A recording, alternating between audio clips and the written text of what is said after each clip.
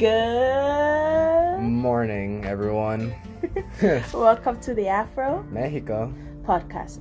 And today we're going to be talking about consolidation of power and government. And I'm pretty sure Mexico is going to have more fun than I would, because but in case you're wondering, to consolidate means to make stronger or to make solid.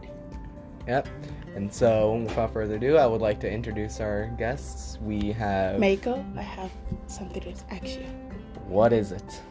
If con is the opposite of pro, then isn't Congress the opposite of progress? You know, I really despise a lot of what you say, to be honest. But, oddly enough, I'm not able to go against your statement here. Well, anyways, we... God dang it. Well, without further ado, I would like to introduce our guests here. We have the aforementioned Mr. Hale, and why not have a first-hand experience by asking somebody who lived there at the time, Mr. Boyd. So, okay. What time is it? I don't know, what, 1789? Something along the lines of that? Just checking. Okay. Alright. Following the rules. Let's start with Mr. Hale. Alright. So, what do you believe would make a really good consolidated government? A really good consolidated government is one where the people most effectively communicate what they want to the people they choose to represent them.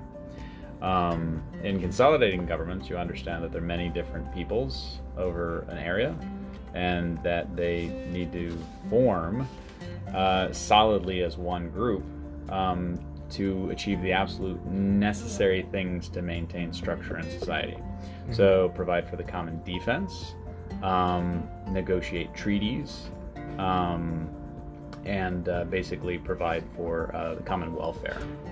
Okay, that's a really good point. Actually, I myself do believe that many things need to be taken into consideration. Granted, it may cause a lot of problems in the long run, because too many people will have differentiating ideas, factions will be formed even in parties themselves, and this will just lead to a giant mess. Okay, how about you, for a different question? If you, it's actually a pretty interesting outlook on things, and I'm glad that you caught me on when I said the word faction, which is what I do mean. I thought that's what you were looking for. Yeah, that's why you used that word. Yeah, exactly. That's I'm glad you caught on to it. If you would like to add on anything to that, Mr. Hill? Yeah, I mean the very real fear of political parties. I believe in his farewell address, George Washington addressed the very thing, saying we cannot. He had a contested, election. First Vice President John Adams going after that seat, and the very next presidency demonstrated his fear. It led to so many acrimonious disputes between the Jeffersonians and the Federalists. I don't think we've strayed very far from his fears. I think we've gotten quite deep within them. I think what I said before, where you want to look at a central government as something accomplishing the basic things that nearly everybody can agree on. Yes, there are many factions, but as the parties got too large, consolidation becomes very difficult.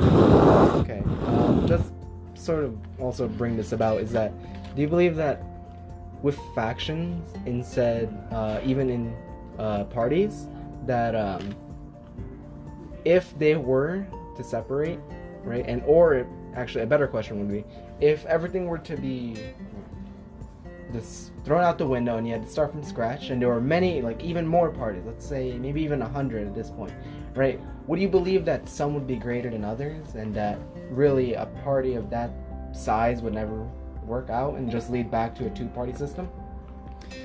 Well, New York recently moved to ranked choice voting, which is a system believed to lower the barriers to entry for smaller parties to come in, or smaller factions. Because what we've seen in the past is someone who, for instance, will say they're Green Party, but come a general election, they'll be a Democratic Party, or someone who say they're Libertarian and come a general election, well, they're a Republican. Because of the fear of the first past the post system that we currently use. But with ranked choice voting, I think in Europe you'll see, in the EU, they have many governments where you have to, like Mr. Boyd was saying, you have to broker agreements. Like the Founding Fathers said, you just do it and avoid party. And they do pluralities more than popularity. Okay. What about you, Mr. Boyd? Do you agree to what Mr. Hale said, or what? I do, and there's so many unique things about the American system.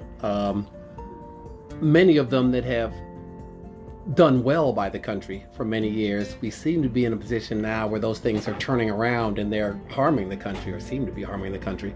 For instance, there were two parties, but they were not ideological parties. You weren't a Democrat because you all agreed on all these things and you were all fighting for the same positions.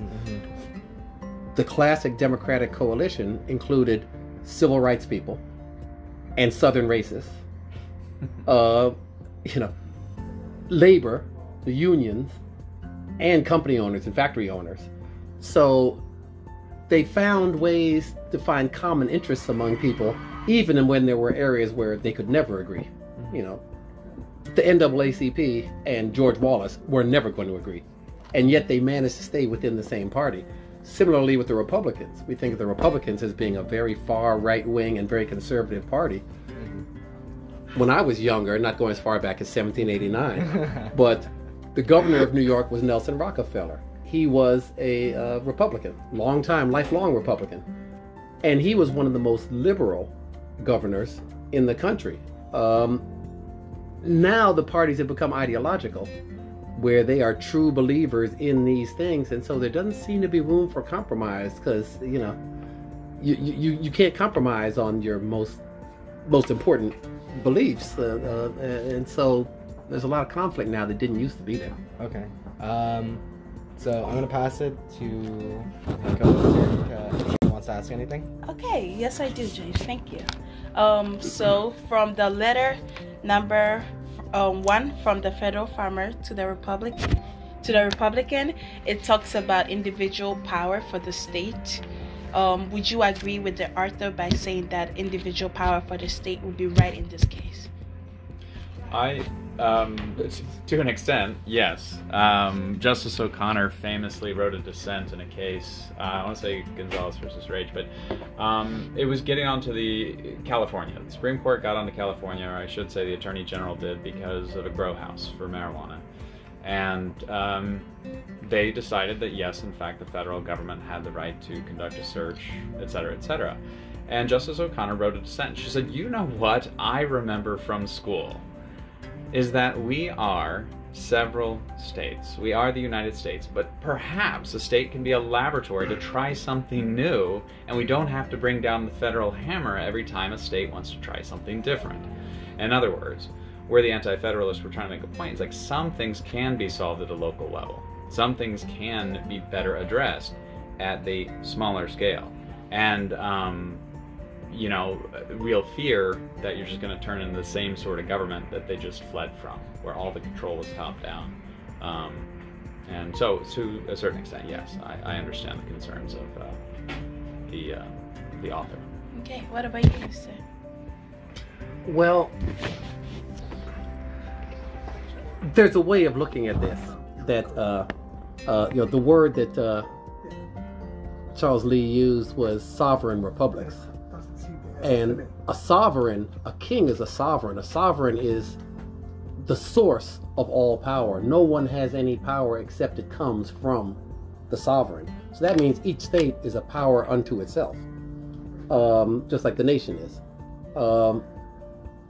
Where this gets a little bit tricky, he also talks about his concern that the republics protect private property.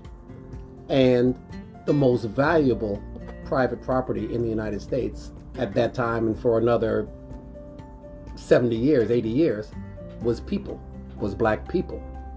And I've read that the dollar value of slaves as property, no different than a horse or a cow, was equal to or greater than all the other property in the United States put together. Railroads, factories, ships, houses, barns, farms, everything. Add all that up, and you could buy that for less than you would have to pay to buy all the slaves. And so wanting to make sure that there are 13 individual republics which have the right to protect my property, which happens to be people, obviously is the source of problems that had to be 500,000 people had to die to settle it in the Civil War. Yeah. Oh. Yeah. During the before the Constitutional Convention, when they were just drafting the Declaration, famously, Thomas Jefferson was given primary authorship, but also on the committee, Roger Sherman, Robert Livingston, John Adams, Ben Franklin. And you were there too, huh? I might have been there as well. I don't remember seeing you there. You went to the bathroom when you were 11. But there was, if you go back in the original version, I'm trying to remember, but they describe it wasn't the peculiar institution that came later, but it's described by the abolitionists, the Adams family, John Quincy Adams, and all those previous out of Braintree, Massachusetts, abolitionists from day one, and they had put a line that, and he has traded peoples across oceans, and it was the in the complaints about the king. And the complaints about the king, and it was the Southern delegate. Gosh, what was his name? But North and South Carolina both. South Carolina was king, and North Carolina was deferred. But he said, "What is this, strange thing you've written in this declaration against our king?" That sort of thing. And he asked that it be stricken, otherwise they would vote against the Declaration of Independence, and it was. And it was one of the biggest regrets. Of course, John Adams, said we'd be hypocrites, but Thomas Jefferson already was. He was a slave owner, and he was a Southerner, and that sort of thing. It was incredibly complicated, and yes, paid for still today. But it's still the bloodiest battle the U.S. has ever had in the Civil War. Yeah, I remember that being a shock to most people when learning about it. Okay, we have a few more questions for you. Does the consolidation of the U.S. government override or lead to the limitations of individual rights today? It's open to whoever goes Yeah. first. Well,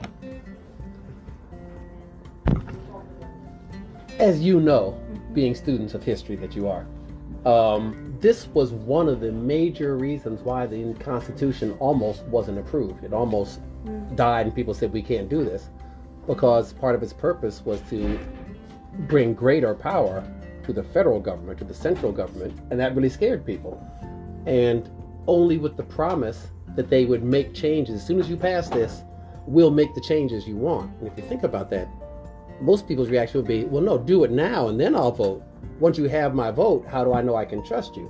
Well, back then they accepted people's word, and in fact they did follow through with the Bill of Rights, which guarantees most of what we consider individual rights. Well, and the Bill of Rights, I teach students this when we're talking about the first 10 amendments of the Bill of Rights. And when I tell them, I say, can anybody tell me what the first 5 words are of the Bill of Rights? Right? What are the first 5 words? Not any preface, but Congress shall make no law. And then it continues, the First Amendment. Congress shall make no law. In other words, the reaction of the people is like, wait a minute, we've created a strong federal government. What about these things? We don't want them to do these things. And the Bill of Rights was set up, these are restrictions on government. And we've gotten to a place today where people think they're guarantees of freedoms. They're not. They're restrictions on the government. Congress shouldn't do this. The government won't do this. It won't break into your home. It won't quarter people there. It won't do these things. And they're written to restrict that. But we've gotten to a place today where people are like, well, my right's guaranteed by this. No. The government's prohibited by that. The founders would have said, you have the right. We're just promising not to violate it. Right? This is a subtle distinction, but an important one. Yeah. Important mainly to lawyers. Of course, seeing as you both come from backgrounds that are... Just one more thing. If you think, we're concerned about the federal government, interfering with people's rights. If you had, at that time, 13, now presumably it would be 50 sovereign republics, like Lee talks about, it seems to me that would multiply by 50 times the potential for invasion of rights. What we're finding today in many cases is that it's the state constitutions that are providing protections that are greater than what the federal constitution provides in, as interpreted by our more recent Supreme Courts. And so this again, it shows how sometimes those state constitutions can work against you, sometimes for. In these times when the federal government seems to be the one we have to fear the most, actually the states can maybe be your greatest protection, and that's what they refer to as the genius of the system. Yeah, definitely. I do see that that state governments sort of keep a better eye out for us in some regard, because obviously they're more like deep rooted in. Except when they don't. Yeah. Because the state government said you got to be in the back of the bus and you can't drink out of this fountain and all those things too. And then at that time it was the federal government that had to come in and enforce the U.S. Constitution and say, no, you're violating their rights under the U.S. Constitution. None of those things violated the Alabama or Mississippi or South Carolina or North Carolina or Virginia or Tennessee or, I could go on. But there were many state constitutions that said, that's absolutely fine. In fact, we demand it. Do you think the U.S. government, is consolidation necessary today in the U.S. government, in your opinion? Are we consolidated enough? So in the school, I think so. I can't say the same about outside. I think framing any question like that, comparing where the United States is today back to original framers, is always complicated because, as Mr. Boyd was saying earlier, when we were first established, 13 colonies and just after, it was an incredibly small country, incredibly small. And when we look at the representative government that was set up, there are things bound in the Constitution by the number of representatives per state. And if we maintained the ratio, I don't remember what the number is, but it would be tens of thousands of House members that we would have if we maintained the population ratios from inception. Senators wouldn't change. Well, one man, one vote. It's something like 500,000 persons per rep now, right? Right. 500,000 would have been most of the population of the entire country at the time. Well, that's why I find it curious for the Electoral College vote to sort of spread itself among states where what was it? Something around Canada? No, not Canada. What was I saying? California is supposed to have something along the lines of 10 Electoral College votes, but those Electoral College votes go to other states, let's say Rhode Island. Rhode Island would typically, under population standards, be 1. Well, the Electoral College is still by population. Electoral College is by population. The actual House, though, the House is limited to representatives.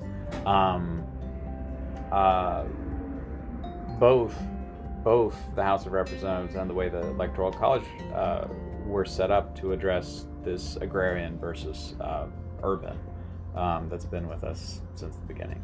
That the interests of today we call them flyover states, that the interests of those people are drastically different than the interests of those who live in cities, and very good reasons.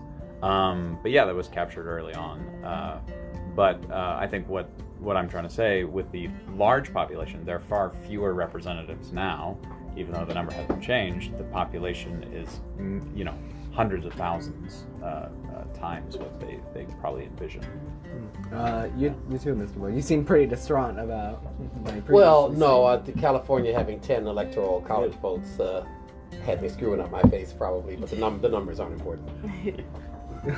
Okay, that's all we have for today. We would like to tell you how much we appreciate you for taking part of your day to sit with us. Well, listen, I'm confused about one thing. Mm-hmm. Which one's Afro and which one's Mexico? Good night, Gracie. Wow, are you serious? Okay, well, anyways. We would like to shout out our biggest fan, Mr. Chauncey Steele. Even though he called himself Don't Get Steely. We appreciate you for supporting us through all of this, and please don't forget to give us a bonus to our grade, and we will see you on Wednesday. All right. Okay. Okay. I want to.